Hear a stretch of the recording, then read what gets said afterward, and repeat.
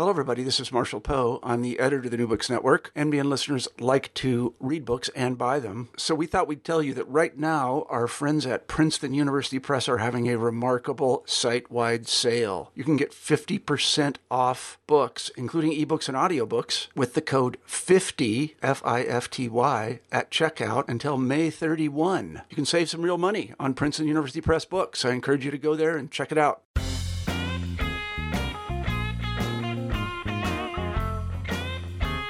Hi, I'm Carla Nappi, and this is the New Books Network Seminar. Welcome to the podcast, and thanks so much for joining us today for a podcast about a book I'm super excited about.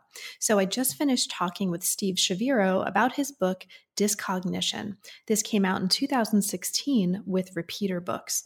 And one of the reasons I'm so excited about this book, I think it's brilliant. It's really clearly and beautifully written, but in addition to that, it really explores the relationship between what we might call kind of more academic discourse, academic forms of writing about and thinking about problems, and forms that we might not all consider to be academic, right? But that are still potentially scholarly, like fictions, like narratives, speculative fiction, science fiction. And it really models why thinking across those two realms, bringing those together, matters and what can happen when we do that.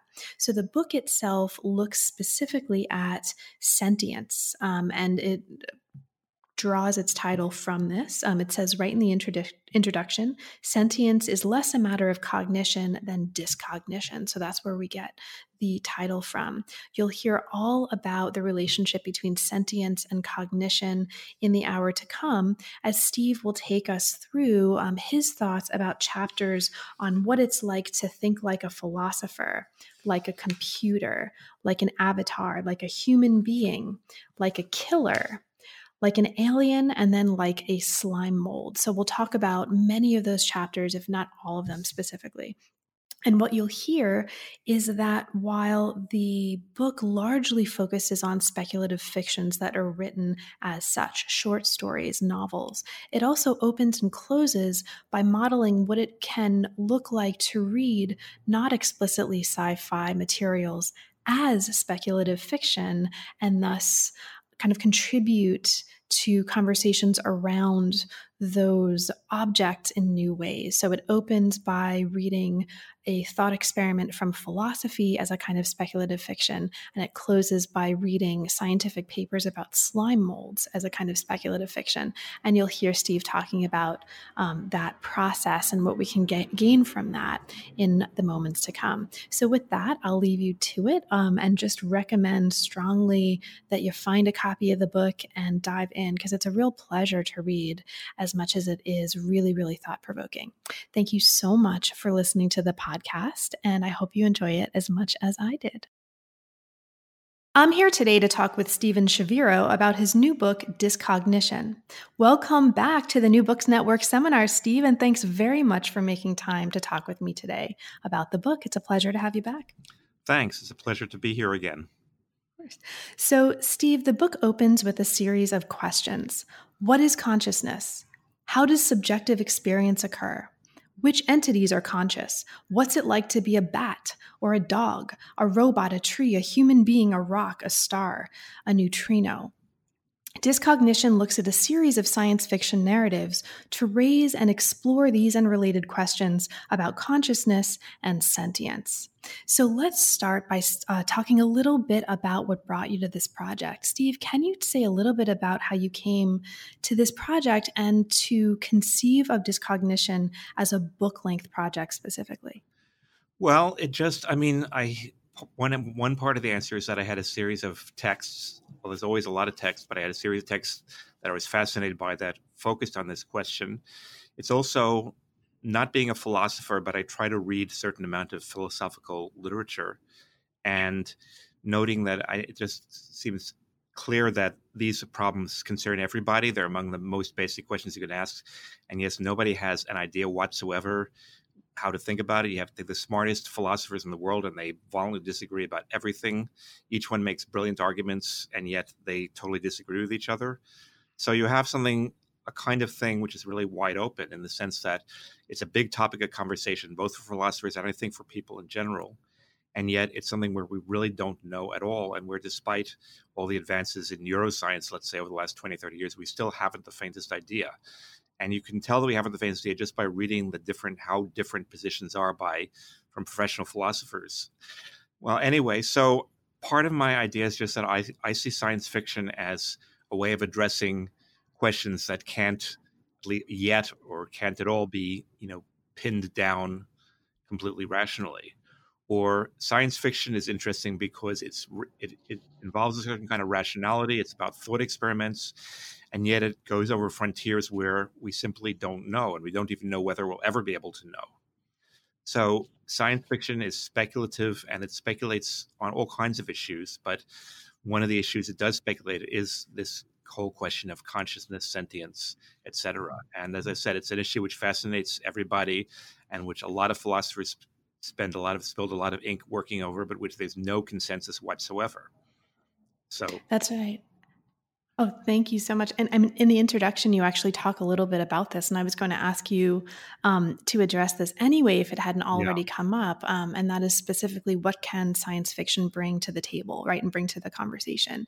And you talk about the ways that science fiction addresses not just cognition, but how we know what it is to feel, right, and how we might act. So that emphasis on feeling and potential action, I think, is really helpful in thinking about the relationship between sci-fi and philosophy here. Yeah, I think that's part of it. I mean, there are some philosophers who've talked about science fiction as a useful kind of thought experiment space. Eric Schwitzgebel at University of California, Riverside is probably the most noteworthy. He's actually started writing science fiction stories in addition to philosophical essays. And he talks a lot about science fiction and doing philosophical work on his blog. So that's partly what influences me, but I'm not a philosopher. I mean, my background is in literature and film. And that's sort of the way I think about texts or works as not only language works in a certain way, which comes from my background, which is different, I think, from how philosophers think about issues. But in an area where we don't have either scientific or rational philosophical answers very much because it's so wide open, it's especially good way for science fiction to work. So, I mean, what is it like to be a bat is a famous essay by the philosopher Thomas Nagel from the 1970s. And he argues that basically from all evidence, bats are conscious, they have experiences. It feels like something to be what they are. He's posing that to the sense that maybe a rock or a table doesn't have anything that feels like what it is to be a rock or a table. Though, of course, even that is dubious because other people will have other views on that. But if you try to imagine something which basically is beyond the limits of imagination, something that you can't, really get any data about. We have a lot of information. I mean, in human beings, there's already the gap between what we can objectively, scientifically find out and what people report of how they feel. And it gets even more complicated if, as many studies have shown, people aren't always correctly aware of what they're feeling. You can have non-conscious feelings and so on and so forth. But the question, so we have this gap even we just really limit to human beings. But it becomes even more of a question when you think of other entities in the universe, other living things or other entities in general, which might be conscious or might have experiences. So how can you sort of have to speculate on these things? Speculation is a term which has become popular in recent years. For a long while, it was disparaged among philosophers. Sort of German idealist philosophers speculated, and hard-headed Anglo-American analytic philosophers thought speculation is just sort of, they often call it armchair theorizing, just sitting around and imagining stuff, and making stuff up, and then developing rational arguments for it. They didn't think that's very good procedure. But in fact, it's part of how our minds work, and it's part of how we relate to the world. We're always telling ourselves stories, imagining things, and making things up. And that's not a completely random process. It's logical. It involves, looking at consequences, looking at sequences, looking at how things can happen. But at the same time, it is fictional. We're entertaining different possibilities. We're not just saying what the world is like. And if you want to ask, what does it feel like to be a bat, or for that matter, a dog, I don't see there's any other way to do it. So science fiction in particular, I mean, this could be a general argument about aesthetics, or about literature, film, painting, sculpture, music, etc. But science fiction, narrative science fiction in particular, is a way of telling stories which probe these issues and which are, as philosophers say, thought experiments, but which are also questions about, like, if this were to be true, or if this were to happen, how would we feel about it? What would being us be like if we were in this other situation?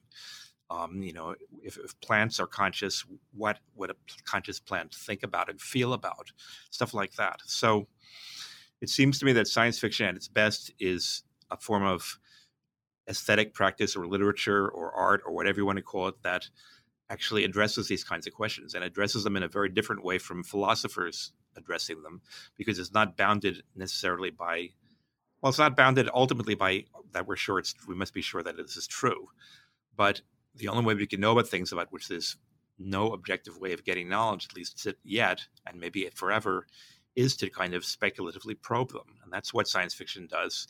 But as I said, it has many science fiction theorists and critics talk about the cognitive dimension of science fiction, but science fiction also as a narrative form was also very much about how these things feel, what it would be, what it's like to be a bat is not just what does a bat know, though some philosophers take it in that sense. A bat uses echolocation to know the location of the insects it eats and things like that. But in fact, it's a feeling as well as, or before, at the same time, that it's a form of cognition or knowledge. Mm-hmm. Science fiction is particularly good at thinking those kinds of things. So people, I'm so glad that you've talked at length about this, because people ask me lately, I've done almost 400 podcasts, and I'm very, very careful these days. All of us have too much to do about which books I choose. And I really, at this point, wanted to talk with you about this book in particular, because I think these issues, right, of what academic or scholarly discourse looks like, the forms that it could take, what counts and what doesn't count, are really, really interesting to think with now. More and more of us are working across fiction and nonfiction forms, right, to try to probe precisely in the kinds of spaces that you're talking about. And I think it's such an exciting phenomenon that this is part of, and science fiction is one of a number of different forms that let us do this. But it's really exciting to hear you talk about this, and also to read the book for that reason. I think the book is really making a case for taking playfully and seriously forms that in certain academic fields we're not trained to necessarily take seriously, but all of us read, or all of us watch or listen to, right? But we kind of keep that to the side. So let's get right into the book, right? Okay. In the introduction, in the words of the introduction, you say, "We're clearly sentient, and yet we do not know what sentience is, how it can exist, or what it means." Now, the book states explicitly in the intro that we ought to resist the all too common equation of sentience with cognition. Since we've used these terms already in the first few minutes of the conversation, let's start here.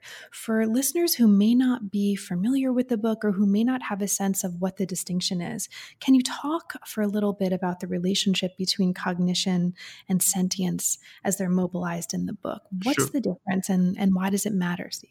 Okay, well, I should add another term, which is consciousness, because that's a big concern of everybody's, and is a big thing that's being discussed. But I'm looking at both, as I said, I'm a background of what philosophers have written recently about these subjects, but also going from there to science fiction as it deals with subjects, and also looking at how both science fiction and philosophy relate to things like cognitive science, cognitive psychology, neuroscience, neurobiology, etc. But okay, so one big argument in philosophy today, as far as I gather from outside the field, is a question of consciousness. What does it mean to be conscious, or how can we account for consciousness? And if consciousness sort of means that, we often do things which are not conscious. And one thing that's happening now is that people are increasingly recognizing the degree to which non-conscious activity takes place. You can do lots of things without being aware that you're doing it. If I walk home every day, and I take the same route, and sometimes I mean to take a different route. I end up taking the same route anyway. I don't drive, but this is a common experience when people are driving. So in a certain sense, you're not conscious of what you're doing. You're just sort of doing it. You do it so automatically and so well that you just do it. And that sort of suggests that complex activity doesn't have to be conscious. On the other hand, we sort of feel that, we don't even know what it means to say we're conscious when we sleep. I mean, if you're dreaming, presumably you're conscious, but it's hard to remember it when you are awake. And there are parts of sleep where you don't have consciousness. There are all kinds of activities which occur non-consciously. So one question which philosophers ask, what does it mean to be conscious? And some philosophers are very dismissive about this and say it's sort of just, an epiphenomenon. It doesn't really mean anything. Others are sort of saying this is sort of the intimate quality of experience that we have and that we assume other people have. I can never know for sure that somebody else is conscious, but basically we judge as crazy anybody who would think that they're be a total solipsist and think they're the only conscious beings and everybody else is an automaton. This has roots in philosophy. It goes back to Descartes, who wonders, how do I know that I'm not the only conscious being in the world and that all the people I see going down the street are just automatons? But so consciousness has a weird special status, and it has something to do with feeling as well as with knowing. And it's something which is the most familiar thing to us, and yet which is very hard to define or to point to or anything like that. And philosophers take a range of things from saying that it's basically kind of an illusion and not much of anything to it's the most fundamental aspect of reality, and we should therefore think that even electrons have consciousness in some form, and every possible stance in between. So consciousness is one thing. Cognition is a somewhat different thing, because cognition is the ability to interact with the world in terms of information, to get information, to process it, to respond to it appropriately.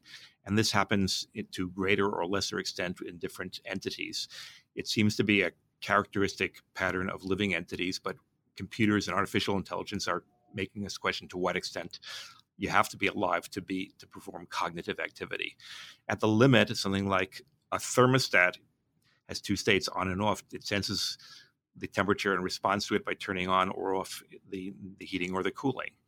The philosopher David Chalmers suggests that this must mean that even a thermostat, in a very minimal sense, has some kind of conscious experience.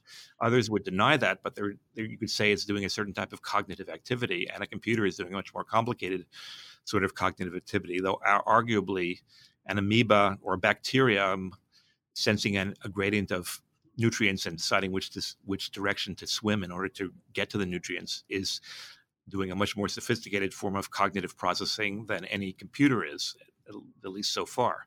So cognition is related to consciousness, but it doesn't have to be conscious. We know that there are a lot of activities which are done which involve cognitive processing and which are not conscious.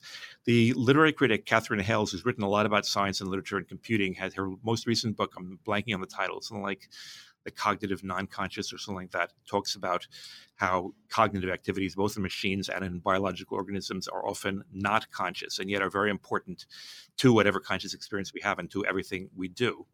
So cognition, a lot of philosophy and a lot of science is focused on cognition. So, how does the bacteria know which direction to go in? How do these entities make decisions? It seems that even very simple single-cell entities make decisions to do X rather than Y. In addition, it seems that all these entities engage in reality testing. The old model was stimulus response. Something comes in and the organism responds to it. And you could have a gradation between a non-live physical organism, which just automatically, by the laws of physics, you kick a stone and it goes flying for a while. But it seems that all living things have a more sophisticated relation than that. There's some kind of gap between input and output, and they process and make decisions about alternatives. That's a form of cognition, even if it doesn't involve consciousness. And there are various ways to think about that, but again, a lot of it seems to be non-conscious. A lot of it seems to be ubiquitous, at least among living entities. And it's but oh yes, the other thing I was going to say is that more recent scientists have suggested that stimulus response is too limited, that at least living organisms seem to continually reality test. In other words, they don't just wait for something to happen to them, they probe the environment and get responses back and adjust their behavior, in effect, on whether the information they get back fits with what they expected. In this sense, you could say that, fruit flies, who've been one of the most extensively studied organisms for this, have expectations about the world. They send out sound, or they move, or they feel their environment actively and get back information, and they have a model in their minds somehow of what information they expect. And if it's different, they change their behavior to respond.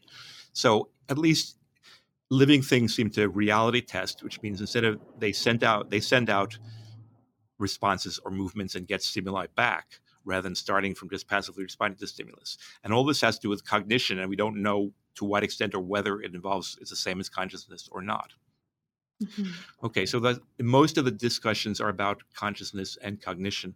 I try to add the term sentience because I think it's broader, and everything conscious or not, and cognitive, including non-conscious cognitive things, could fit under a larger rubric of what I'm calling sentience. And sentience sort of implies some kind of feelingful response to surroundings, or even not a response, some interior feelingful responses. So any feelings we have inside ourselves are sentient, even if we're not conscious of them or not reflecting on them. And so, I mean, a bacterium probably does not reflect on its experiences, so it's not conscious, but it is sentient in the sense that it's not just processing information, it's responding in terms of how, the best way to say it is how it feels about what it encounters. And it's dangerous to use the terms because they can be too anthropomorphic, but as the critic political philosopher Jane Bennett has said, sometimes it's better to risk being anthropomorphic in order to avoid thinking that human beings are special and extraordinary and nothing else in the universe can do what we can do. So that's what it would mean to say that bacteria are sentient, and that they respond to things, they feel certain ways, even if don't have consciousness, or they don't reflect on their feelings. And so sentient, it seems to me that anything cognitive is a subset of sentience, but that sentience is not just cognition, because it doesn't just involve processing. It involves sort of inner sense or inner feeling, even if that inner feeling isn't conscious. Now that, again, is another potential oxymoron, because what does it mean if you have a feeling and you're not conscious of it? That seems sort of a contradiction by definition. And yet I think we can pretty strongly establish that we have, I'm jealous of somebody, but I don't really realize I'm jealous of them, so I feel other things about them. But what really is, I'm burning with envy about them or something like that. I mean, so feeling can be a very broad category, feeling or sentience can be a very broad category, which includes, you won't have cognition without sentience, and you won't have consciousness without sentience, but you may have sentience on a more basic level, even if they don't evolve into or don't involve cognitive or conscious states. Great. Thank you so much, Steve. So the book also makes a kind of an assumption, or it states a basic assumption in the introduction about all of this. It states fictions and fabulations are basic modes of sentience, and cognition per se is derived from them and can't exist without them. And so fictions and fabulations. This speaks to the relationship between science fiction or speculative fiction and philosophy that we were talking about earlier. And it also brings us into the first chapter. So chapter 1 is about a counterfactual narrative that has become the focus of a lot of speculation and conversation in the philosophy of mind. This is the story of Mary, which the chapter reads as a science fiction narrative. And the kind of overall basic super rough outlines are this. Mary is a brilliant neuroscientist. She knows everything about color, but she's never perceived it. What happens when she finally leaves her black and white room and black and white existence, goes outside and sees a red rose for the first time, right? That's the question, the kind of story of Mary. Now, in leading us into this, it gets at the general issue of how we read. Reading the story as science fiction helps us attend to not just the cognitive aspects of what's happening, which the philosophical accounts tend to focus on, but also the aesthetic aspects, right? So Steve, we've talked a little bit about this in general, but this gives us a concrete example to anchor this, to kind of model this for listeners. Can you talk briefly about, specifically in this case, how does this model this particular story of Mary, and reading it as a speculative fiction narrative, how does this model what speculative fiction can offer us that philosophical accounts can't, in terms of understanding this as a cognitive problem? Okay, well, I mean, that's what I'm trying to, partly, this is a real issue in philosophy. There are a number of famous thought experiments in philosophy. One is like the trolley problem. Do you turn a trolley from a track to kill one person instead of killing the 5 people if you don't turn it, all that kind of stuff. But and there are other thought experiments, some of which I mentioned in the text about it. But this is one of the most famous philosophical thought experiments. And you can read volumes. I mean, there's like literally 50 or 60 first-rate analytic philosophers have written essays giving their answers to this problem, which was originally raised by a philosopher. So, I mean, it seems to me it's a thought experiment. It seems to me it's kind of a very minimal, but it is a kind of science fiction story. And what I was interested in is what kind of aspects of the story do philosophers write about, and would a science fiction, though this is written by this is from a philosopher, a science fiction writer, I think, might think of it in other ways and might develop in other ways. So there've been all kinds of responses to this, ranging from claiming that when Mary steps out of the black and white room and sees colors for the first time, which she knows intellectually everything about color, she doesn't have any new experience. It's some stuff she already knows. That's like one extreme. Another extreme would be that her experience is completely changed because the qualitative experience of seeing a red flower or the blue sky is radically different from anything she scientifically knows about color. And then these are often extrapolated into other arguments. So some of the people who say that she'd have a totally new experience would say that this means that what's in our minds phenomenologically is not just cognition. And from there, they go on to say it's not just physical. It's not just something which can be explained by science in terms of physicality. There must be some kind of non-naturalistic or transcendent reason for way in which consciousness works and stuff like that. So, I mean, they go in different directions. And often, I mean, when I read any of these articles, these guys are a lot smarter than me, or at least more rigorous at arguing. And I find their arguments incredibly convincing. And I can't argue against them, except in the next article completely argues against and demolishes the first one and gives another rational explanation. And the next one contradicts that. And so you have this situation where these really incredibly brilliant people who are much more rigorous in their thought patterns than I am as a mere kind of literateur or aesthete, are nonetheless can't come to any consensus whatsoever. And to me, it seems to me that relates perhaps to the fact that we have a kind of narrative here, that we have something where fabulation is you cannot ask the question without telling a story, without making fabulation. And there's a larger point here. Some philosophers say that narrative is basically a human fiction. There's no narrative to the universe. Things just happen for no particular reason except for mechanical cause and effect. And, just shit happens, and that's all there is to it. And therefore, there are a number of philosophers who denounce any form of narrative as radically falsifying. It's the way we lie to ourselves about the world, because the world does not exist in narrative form. That seems to me too strong of a thing for me. I mean, it's partly or another way to put it, we say the narratives are just a human construction and they have no correspondence to outer reality. Leery of saying that we just impose our constructions on reality. I think it has to be more complicated. We're intertwined with things out there. I think we have to accept, as the speculative realists do, that things out there are independent of our understanding of them and our projections on them. But that doesn't mean that we can't say anything about them, really. And the problem of consciousness, it doesn't seem, I mean, I'm dubious of accounts which say that consciousness is therefore some kind of metaphysical inner thing which is radically irreducible to physical causes. But that seems to be a wrong logical extrapolation from an obvious intuition that we have these kinds of conscious sensations all the time. It's our basic defining feature of our awareness in the world. So to say that we just impose narrative upon the world and the world is totally without it is to sort of put us apart from the world. Say we're not really a part of the world, we're just observing the world from a distance. And that doesn't seem to me to be true. So anyway, we have all kinds of intertwined problems here that relates to the experience of finding that the philosophers are incredibly brilliant and rational and logically rigorous, and yet they can't come to any agreement and all mutually demolish each other.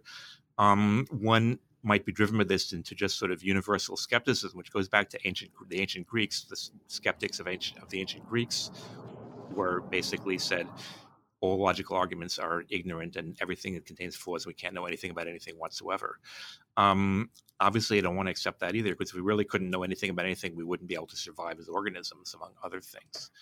So anyway, we have all these dilemmas, and one way not to solve the dilemma, but to look at it from a different point of view, is to think about fiction and fabulation as forms of relating to the world, or as forms of, as one way would be best to use the word before, fictions and fabulations are in a certain sense forms of reality testing, and they can allow us to add issues in which we don't otherwise use. I think I mentioned this in the book. When Frank Jackson, the Australian philosopher, originally proposed a question about Mary, when he first wrote the article, I was told this at a conference by Maura Gatens, who's also an Australian philosopher, and she said that they were colleagues in the same department when he came out with this article, and she asked him, if Mary's an adult and she has her period, how does she not see the color red? How does she live in a totally black and white world? And he was perturbed by this and said, well, I wanted to be more politically sensitive, not just assume it has to be a male. So I made a female character instead of a male character, but I didn't even think of that. There are other things. One of the most famous philosophical thought experiment is, how do I know that I'm just hallucinating reality, or brain? The modern version is a brain in a vat. So Descartes asks, how do I know that I know what I'm certain of is the fact that I have experiences. I think, therefore I exist. But how do I know that the experiences aren't all delusional? Maybe some malicious demon is planting every thought in my brain. The modern version of that would be that I don't really have a body. I just have a brain in a vat with all these electrical wires. Since everything I experience is transmitted through my brain and through electrochemical reactions, maybe scientists just have a naked brain and they're putting wires in and sending chemicals through so that I hallucinate of having all the experience. How do I know that this is not the case? Descartes tries to argue that the way you know is because God has to exist, which is not an argument many people would accept now. It's still a philosophical problem today, but it's answered in a very different way by, for instance, the science fiction writer Philip K. Dick. This scenario is pure Philip K. Dick. It's utterly paranoid.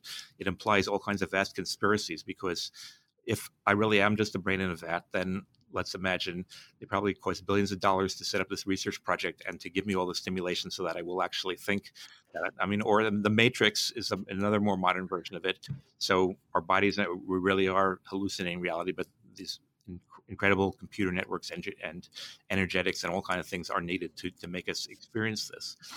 So it's a way of moving or changing the frame in which we're asking the question. And sometimes when philosophy can't get an answer, or when philosophers disagree so much, maybe we might learn more in some indirect, oblique way by extending the frame. And fiction, fabulation, or what science fiction writers do are one way of extending this frame. So, sorry, just to kind of jump in, one of the things I really liked about what you were just saying is a kind of offhand point, right? The point perhaps is not to solve the dilemma, it's to understand it. And perhaps speculative fictions let us get at this. Now, there are a bunch of chapters that give us examples of what this looks like. Is there anything you wanted to say about Mary before we move on? Because there's a ton of them, and we're not going to have time to get to all of them. We should move on to the science fiction proper then. Great. So there are a bunch of chapters for listeners, and I'm just going to mark some of them just because otherwise I would be asking you questions for 5 hours, which I would love to do, but we're not going to do that today. So I'm going to just kind of recap some of them and ask you to dive into others. Okay. Chapter 2 focuses on Maureen McHugh's short story, The Kingdom of the Blind. This is from 2011, which is about a computer program named DMS that apparently becomes sentient. It starts acting oddly, exhibiting what might be considered deliberate behavior. And so this chapter makes the point, and I'm not going to ask you too much about it, right? Just to kind of sum this up, it makes the point that if computers think, they likely do so in ways that are quite different from human thinking. And so the chapter kind of looks into the question of what kind of consciousness is DMS exhibiting, and kind of talks a little bit about why that might matter, right? The ramifications of machine sentience. Now, in general terms, this is a kind of problem that a number of the other science fictions look at as well. And I want to ask you a little bit more about the story that you talk about in chapter 3, which deals with kind of related, if not precisely identical kinds kinds of concepts. So chapter 3 looks at Ted Chiang's The Life Cycle of Software Objects. This tells the story of digients, intelligent digital organisms that inhabit an online virtual world, Data Earth. So, Steve, to kind of cut into this is another example, right? Can you briefly explain, like, what are these digients and what for you is particularly interesting about how thinking with digients helps us think about sentience? Okay, well, I mean, Ted Chiang is one of the most interesting science fiction writers working today. And he only writes short stories. He's never written a full-length novel. His short story, The Story of Your Life, became the movie Arrival, which is probably what he's most famous for because it was a successful science fiction movie. But all his stories have a very high level of thinking through thought experiments and thinking through their conditions and what would lead from them, and so on. So this story is about digients are like digital entities which exist only in software, only in code, in virtual worlds, but which develop a kind of intelligence of their own. So he's positing something which is beyond what any technology has actually done up to today, but which is not unthinkable in terms of how the technology has been advancing. So, you know, in digital worlds, you have multi-sensory protection because you see, hear. Sometimes they're developing tactile interfaces also. You have an experience of a world which is not the actual physical world. Often you play a character and the character does stuff. Characters always, in most of these game worlds, which is they're either social worlds or game worlds, characters will interact with NPCs, non-playing characters, who are essentially kind of automatons or robots who do a few simple things. And they aren't, but as games develop, they're developing more sophisticated artificial intelligence networks, and so the game world's responses of characters in the game world who are just basically generated by the computer, not played by other real people behind this, on the other side of the screen, are getting more and more complicated behavior. So the story sort of asks, and it's more for a social world than for a game world where we just have to kill everybody, is what if we reach a point where we have these software entities which are self-running programs, which they're not just like we couldn't continue to run ourselves if we were deprived of oxygen, they can't run their programs if they're deprived of the entire background of code which creates the universe in which they live, but nonetheless which develop a certain degree of autonomy. They pass a threshold, and we can say they actually think and feel for themselves. And so the story really approaches the question of how we can relate to such beings. I mean, what moral responsibility do we have if they pass a certain threshold where, even though they only exist in lines of code in a virtual world generated through computation, they have desires and feelings of their own? What kind of responsibilities do we have to them? What kind of things can we do? So the story takes two programmers who program these virtual beings, and in effect, you can almost say it's a rewrite of Frankenstein, as so much science fiction is. Frankenstein, the original novel by Mary Shelley, is about a creator who creates a monster, creates a living being, and then abdicates all responsibility to the living being. And unlike in the movies in the original novel, the monster starts out being sort of the noble savage, pure innocent, filled with wonder at the world, but because he's seen as monstrous by others, and because his creator refuses to do anything for him, that's what turns him into a murderer, basically. So what kind of responsibility do we have to our creations? These creations are enough to be sentient. And I mean, partly it's in the way children are sentient, and people who give birth to kids have to raise those kids. Partly it's like our responsibilities to our animals. If you have a dog or a cat, you have certain responsibilities to the animal. The animal has its own emotions and its own feelings, and you interact with it, and you have to respect it in a certain respect, and you have to guide it in certain ways. Here we have digital beings who only exist in code, and yet they develop a degree of sentience which is higher than those of non-human animals, and they can express themselves in language and seem to have their own desires and needs and feelings, and it becomes a question of what can they do and how can we respond to them. Mm-hmm. And sorry, go on. No, that's fine for now. Yeah. So there are a few really interesting things that are happening in this chapter that I just want to flag Yeah. for listeners before going back to something that you were just saying. So among other things, the chapter is looking at the role of heuristics and experience and sentience, right? And making Yeah. the point through a reading of this story that intelligence is always finite, it's situational, and it's embodied. And that Yeah. situational and embodied aspect of intelligence is really, really important to the work that this story does in terms of helping us think with these broader issues of sentience and cognition. Yeah. It also explores a kind of tension between the indigenous existence just as kind of entities and their economic utility, right? Since Yeah. enjoyment and pleasure seems to be important to them, they can't be monetized. And that's really, really interesting, I think, for Yeah. all kinds of reasons, right? In the Well, world that we're living in today. that's one of the main issues in the story, which is that I think Chang is interested in giving us this situated understanding.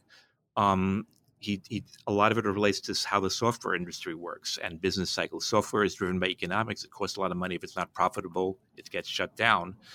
And so the story is partly about how the human programmers feel responsible towards their creations, but this responsibility also involves the fact that the creation exists in a virtual world. What if the company decides to pull the plug? The virtual world isn't earning enough money, don't have enough subscribers, let's just pull the plug on it and turn everything off. Is that just or moral?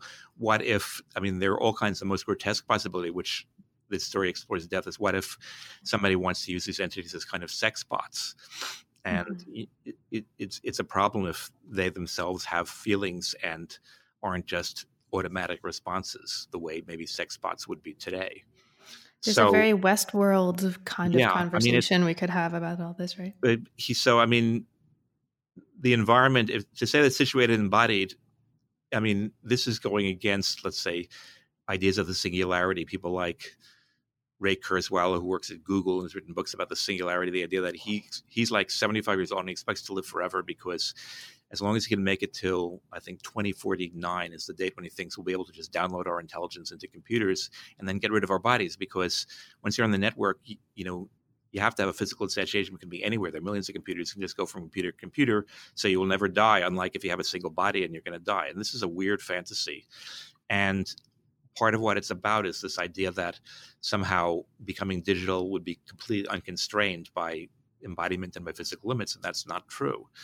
The digients in Chang's story are embodied in the sense that they exist as code, which is finite, which is in a certain world of code or a virtual world, which itself could be turned off or be recoded in ways that would destroy them.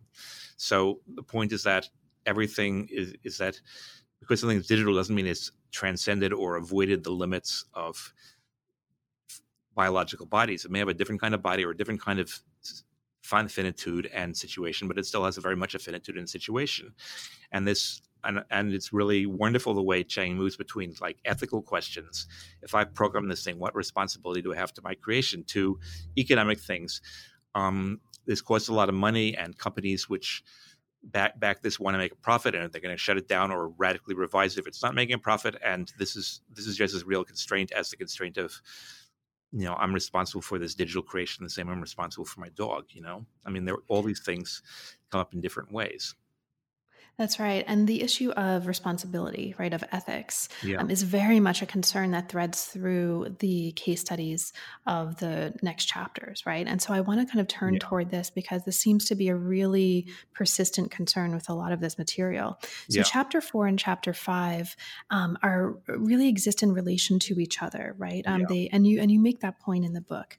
Very briefly, Chapter 4 looks closely at R. Scott Baker's novel Neuropath from 2008, which is a near-future sci-fi thriller, right?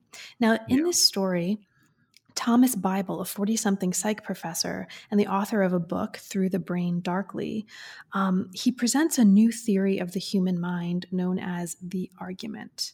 So, Steve, what is the argument, and how does thinking with this story and with the consequences of the argument help us think about cognition and sentience for you? Okay, well, I mean, it's hard to disentangle the fiction from the author. So Scott Baker, the author of Neuropath and of other, his most effort is in a big, long, heroic fantasy series. But anyway, he also writes on his blog about issues of consciousness and mind, and he's a dropout from philosophy PhD program. So he quit like a year before he would have finished his PhD because he decided that he was wrong about everything. But he publishes lots of articles on his blog and sometimes in print about things. So basically, the argument in the novel is the same as Baker's argument in our world, which is basically that we are incapable of understanding ourselves in a very radical way. We don't have pure rationality. Sort of doesn't exist. What we do have is a series of heuristics which work more or less well in various circumstances. The way we get into trouble speculatively, both in philosophy and in more informal life matters, is when we apply the heuristics where they don't apply. And Baker argues very strongly that they especially don't apply when we try to introspect.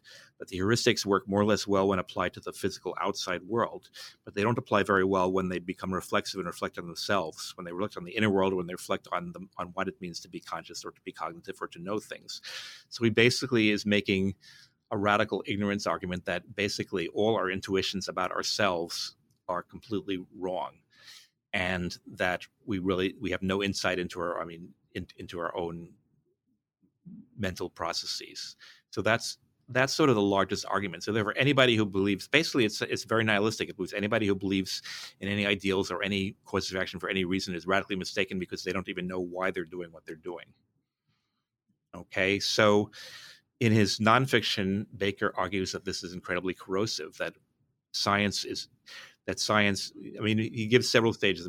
Basically, this became possible when we invented writing instead of just having an oral culture. But then modern science is pushing to the point where all the scientific tools which have proven so helpful and other things are being turned upon ourselves. And they reach this limit there, which we find out that we don't know anything about ourselves, and that everything we do believe about ourselves is delusional. And where does that leave us? He sees it in his nonfiction. He sees it as a kind of what he calls a semantic apocalypse. All meaning becomes suspect, and we basically have a nihilistic collapse of civilization. In the novel, he's trying to do what he doesn't do in his nonfiction writing, which is precisely to do a kind of thought experiment which only science fiction can do, and push through this in a different way. And he comes to, it's a very horrific novel. Basically, what this means is if you can't understand yourself, but we can scientifically objectify things, but that objectification is totally incompatible with any way we can feel or think subjectively, then that becomes an incredible tool for manipulation. So basically what's happening in the novel is that the CIA has developed ways to completely manipulate anybody's brain in any ways they want. And this becomes public when the protagonist's former best friend, who's a neurosurgeon, goes rogue from the CIA and starts kidnapping people, rewiring their brains with grotesque experiments, then releasing them back out so that they do horrible things. And this is designed to demonstrate there's no such thing as free will and there's no such thing as understanding why we do what we do. But it's all quite horrific, and the novel's incredibly bleak and doesn't offer any way out of this. Great. So it's a very dystopian, very dark kind of fable about the consequences of what in his nonfiction the author calls the semantic apocalypse, or the collapse of meaning, which leads to the impossibility of any self-insight, which also leads to the way in which we can so easily be manipulated scientifically by any organization like the government or large corporations, which have enough money to throw at the problem to develop technologies which will manipulate the rest of us. So if the human mind is incapable of understanding itself, right, the chapter asks, what is it like to actually live and experience the world in such a way that Nagel's what is it like, right, the bat, what's it like to be a bat question becomes meaningless. And this is this kind of taking Nagel's question as an anchor point to kind of explore from is something that chapter 6 does as well, right? This is something that follows us through. And now chapter 6 looks at Peter Watts's novel Blind Sight from 2006. It's a book about first contact with aliens. And there are very if different, fundamentally related questions to what you were just talking about, right? So it raises questions about the nature of consciousness by, in the words of the book, imagining radical post-human mind alterations alongside a truly alien sort of intelligence. So you make a point here, human nature becomes increasingly a product, right? People are augmenting themselves, seeking kind of post-human augmentation. Now, ultimately, and this is a fascinating chapter, and I want to just flag this for listeners, the chapter and the story follows some of the questions we've already been talking about in this podcast to specifically take on the issue, not just of responsibility, but of empathy, right? It looks at the notion and production of empathy. And the big question, again, going back to Nagel, which is why I kind of segued here from what we were talking about, how do we imagine what it's like to be a bat or an alien or whatever if you cannot really empathize with other entities like the narrator, Siri Keaton, does, right? So can you speak a little bit? I know this is a huge set of questions, and we can talk about this story, right? Like forever. Well, that's what's great about these stories and novels, is that they are rich reflections on questions which, you can't answer easily, can't really circumscribe, can't really give a good, strictly philosophical account of. Exactly. So for you, Steve, what is particularly interesting to think with when you think about and with this novel, perhaps, but not necessarily around issues of empathy? Okay, well, the novel has sort of two strands which interact. One is a post-human society where people have done all kinds of things to make cognitive enhancements of their brains and done all kinds of things to their brains. And the narrator is somebody who's had half his brain removed, which is actually in real life already sometimes done in cases of epilepsy, which are very extreme and which can't be treated any other way. And his sense of self completely changes with half of his brain removed and the other half augmented by these, physical, or technological augments. And he doesn't feel any kind of empathy with other people. He doesn't have any sense of what other people feel because he doesn't really have any sense of what he feels. And he develops all kinds of ways to simulate this. It makes him a more objective observer in some ways, but it also makes him delusional in other ways because he can't kind of spontaneously imagine what it's like to be somebody else. And as I said, it's partly because he can't spontaneously imagine what it is to be himself. He has to sort of experiment. He has to try things out and see what happens. It's the only way he can even get self-knowledge. And he applies the same thing to the outside. And I think empathy often, as we understand it in the world today, often involves we can understand, to the extent we understand how we react and feel, we can understand how other people react and feel. I mean, I teach film studies, and I'm teaching a class on Hollywood actors right now, and we talk a lot about method acting, which becomes popular 50 or 60 years ago and is still the basic means for Hollywood actors, which is you have to somehow get yourself into the space of the character you're portraying, who can, of course, be radically different from who you are as an actual person. And there are various different types of techniques for doing that. But what does it mean to become a certain, and it may lead to the suspicion that even what we are ourselves authentically or think authentically is also something which we learn to do in this kind of indirect way. And then we've done it so much that it appears natural to us, but it's not. But anyway, so you have people with all kinds of cognitive enhancements which change the way they operate. And then a crew of 6 of these people was sent out to the edges of the solar system to try to make contact and find out about an alien race from another solar system, which has somehow come to our solar system and discovered our existence. And what happens in the course of the story is that it turns out that these aliens are, in every possible cognitive and technological way, far superior to us. They outthink us strategically, have much more powerful technology, and so on and so forth. But what they eventually discover is that these aliens are not conscious at all. They operate entirely on the kind of level of non-conscious processing. So in the sense that the novel is called Blind Sight, and blind sight is an actual phenomenon where people who are blind, nonetheless, to a certain extent, are able to see non-consciously. So if a person with blind sight, basically they have there's some damage somewhere in their brain which prevents them from being conscious of seeing things, but there's nothing wrong with their eyes and from the neurons which go in their eyes into their brain. So they have certain non-conscious responses. So if you say there's a light shining, which direction is the light shining from? They'll say, I don't know, I don't see any light. But if you tell them to just guess, then they'll point in the correct direction most of the time. If you throw them a ball, they might even catch it because they'd see the ball even though they are not conscious of seeing it. So there's a radical disjunction between how our mental processing works. And then it's asking the same question that a lot of these other things ask, but what does consciousness itself add?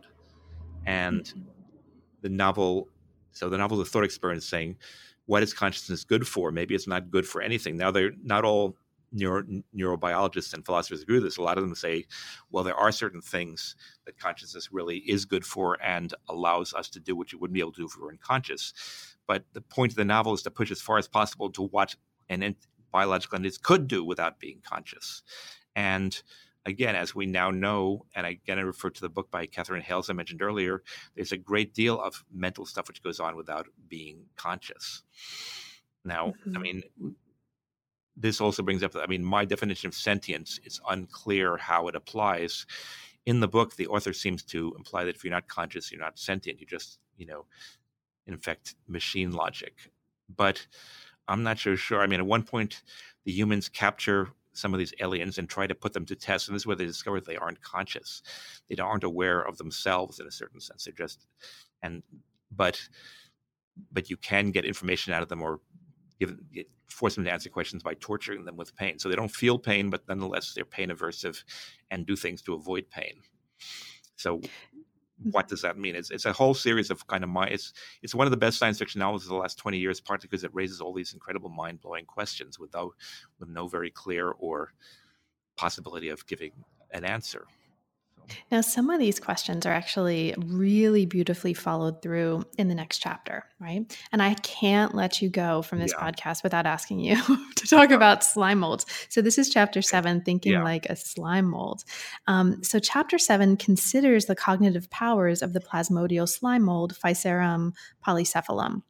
Yeah. And it opens with the question, what's it like to be a plasmodial slime mold? So this touches on, very much related to what you were just talking about, right? You show here in various ways that the slime mold exhibits a thought process, but its mode of thinking does not involve concepts, representations, self-awareness, an underlying unity of experience. Mm-hmm. So what does it mean, right, to think about consciousness when thinking with a slime mold? So as a way of maybe bringing us toward our conclusion, Steve, can you talk a little bit about this? What's most interesting for you about thinking with the slime mold as a way of thinking about sentience or cognition?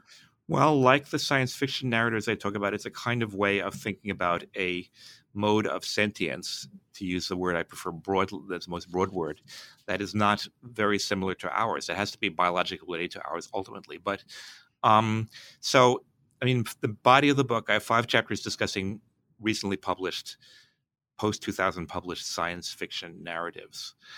But the opening chapter, as we talked about before, is about philosophy, is about analytic philosophy, and I read the science fiction question, which seems to be to crop up in these philosophical papers for the most part.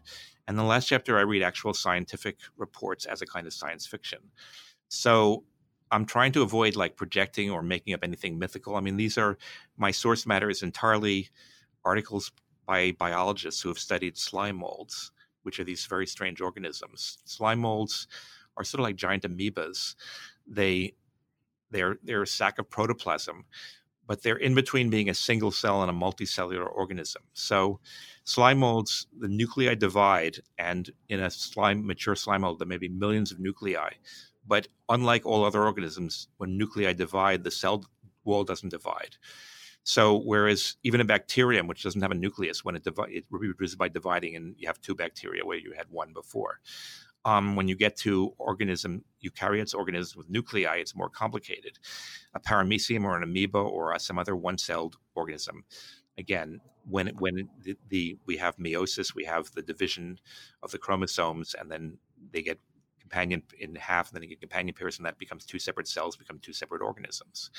In multicellular beings, where those are subordinated, our individual cells are often dividing, at least up to a certain age, but nonetheless, the organism as a whole has a certain unity or control. But slime molds are like, they don't specialize into different tissues the way all multicellular organisms do. But neither do they become separate organisms when they divide, when the nuclei divide the way single-celled nucleated organisms do. They remain as this kind of single cell or single blob, even though there may be millions of nuclei. As a result, they're the largest single-celled organisms, and you can see them. I mean, they can be 3 inches, 5 inches, 8 inches long. So, and this is one stage of their life cycle. There's another stage. Basically, when they have sexual reproduction. When they become gametes, they are one unicellular organisms which are microscopic. We can't see with the naked eye. And they swim around as unicellular organisms for a while. But in this case, they're like sperm and egg cells. They only have half the number of chromosomes. And then they reunite. And when they reunite, they become these enormous blobs. Okay, so scientists have shown that there's a lot of cognitive activity going on, even though obviously these organisms don't have brains. They don't have any specialized cell types at all. They're just blobs, but they seek out food, they grow, they eat things. And experiments have shown that they have very complex responses to the world. They're not just mechanistically stimulus response. So it's a kind of intelligence or a kind of sentience or a kind of cognition, which is very hard to understand in human terms. Even though it may be, I mean, it's biologically related to us. Probably some of the same neurotransmitters which are responsible for thought in animals are internal to this cell structure, which rhythmically pulses to send information one stage to another. But they can explore mazes, they can solve mazes, they can find efficient routes between food sources, they can make decisions between different possibilities, and they can respond to changes in the environment and all kinds of stuff. So I just sort of was fascinated by these scientific reports and said, what if we read this as a kind of science fiction story? And of course, there are science fiction stories about blobs, but these were not done with knowledge of what scientists in the last 10, basically this is only done in the last 10 or 12 years that we've discovered all these weird cognitive powers which these entities have. So it seemed to me that that you can extrapolate from what the scientific record is saying, and it's like a science fiction narrative. I mean, I'm trying to partly explain again how science fiction goes beyond what science actually discovers, but it's kind of grounded in the kind of possibilities that science explores. And so that's why I wanted to end the book by looking at these organisms. So I'll just mention for listeners, we won't have time to talk about this, but there's also an afterword that comes after these 7 chapters that sets out 22 speculative theses about nature that together provide a broad framework within which the arguments of the book may be placed. So I just want to point listeners to that afterword, even though we won't have time to substantively talk about it.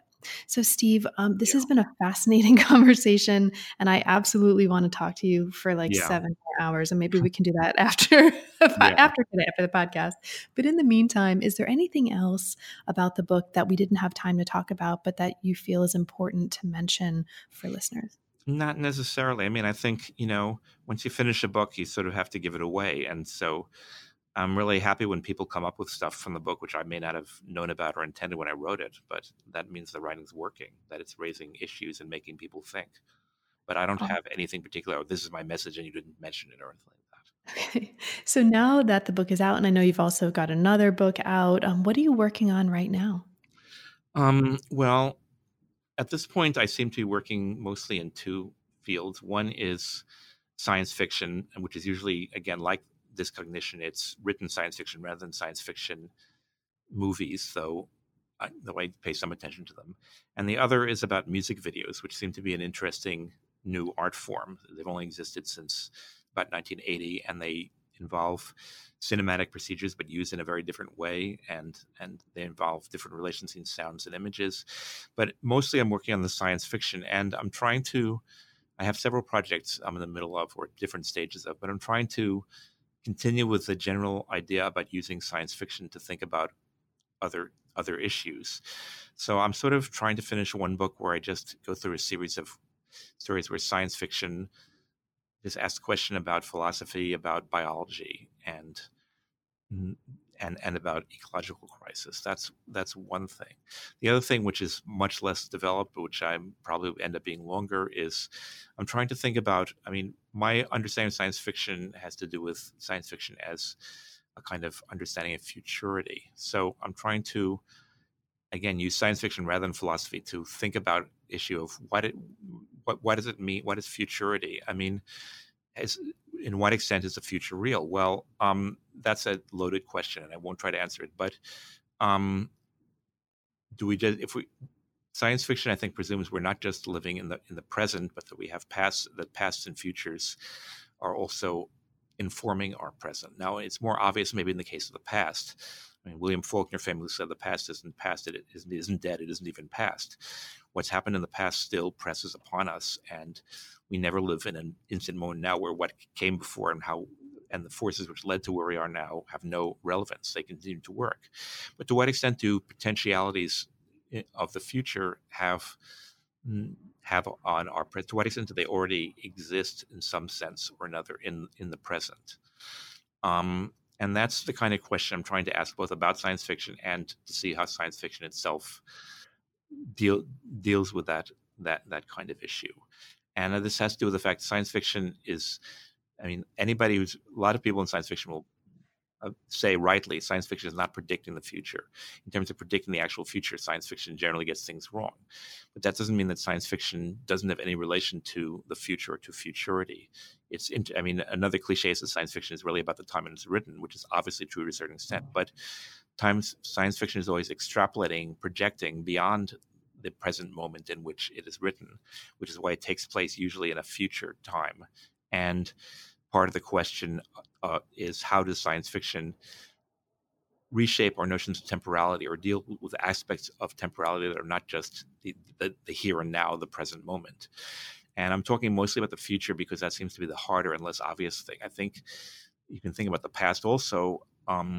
Obviously, one thing fantasy novels as opposed to science fiction does is they're set in imaginary pasts, whereas science fiction is set in imaginary futures. So, you could broaden the question and ask for that also. What are these narratives doing? How are they dealing with how are they providing us an account of something which exists as potentiality, as a potential future, as a kind of futurity, but which won't actually ever become present when, 100 years, 5 years from now, 100 years from now, whatever takes place. So that's what I'm mostly trying to write about now. Well, Steve, thank you so much for taking time out of that to talk with me today. It's really been a pleasure, and congratulations on an awesome book. Thank you. You've been listening to the New Books Network seminar. Thanks so much for joining us, and check us out again soon.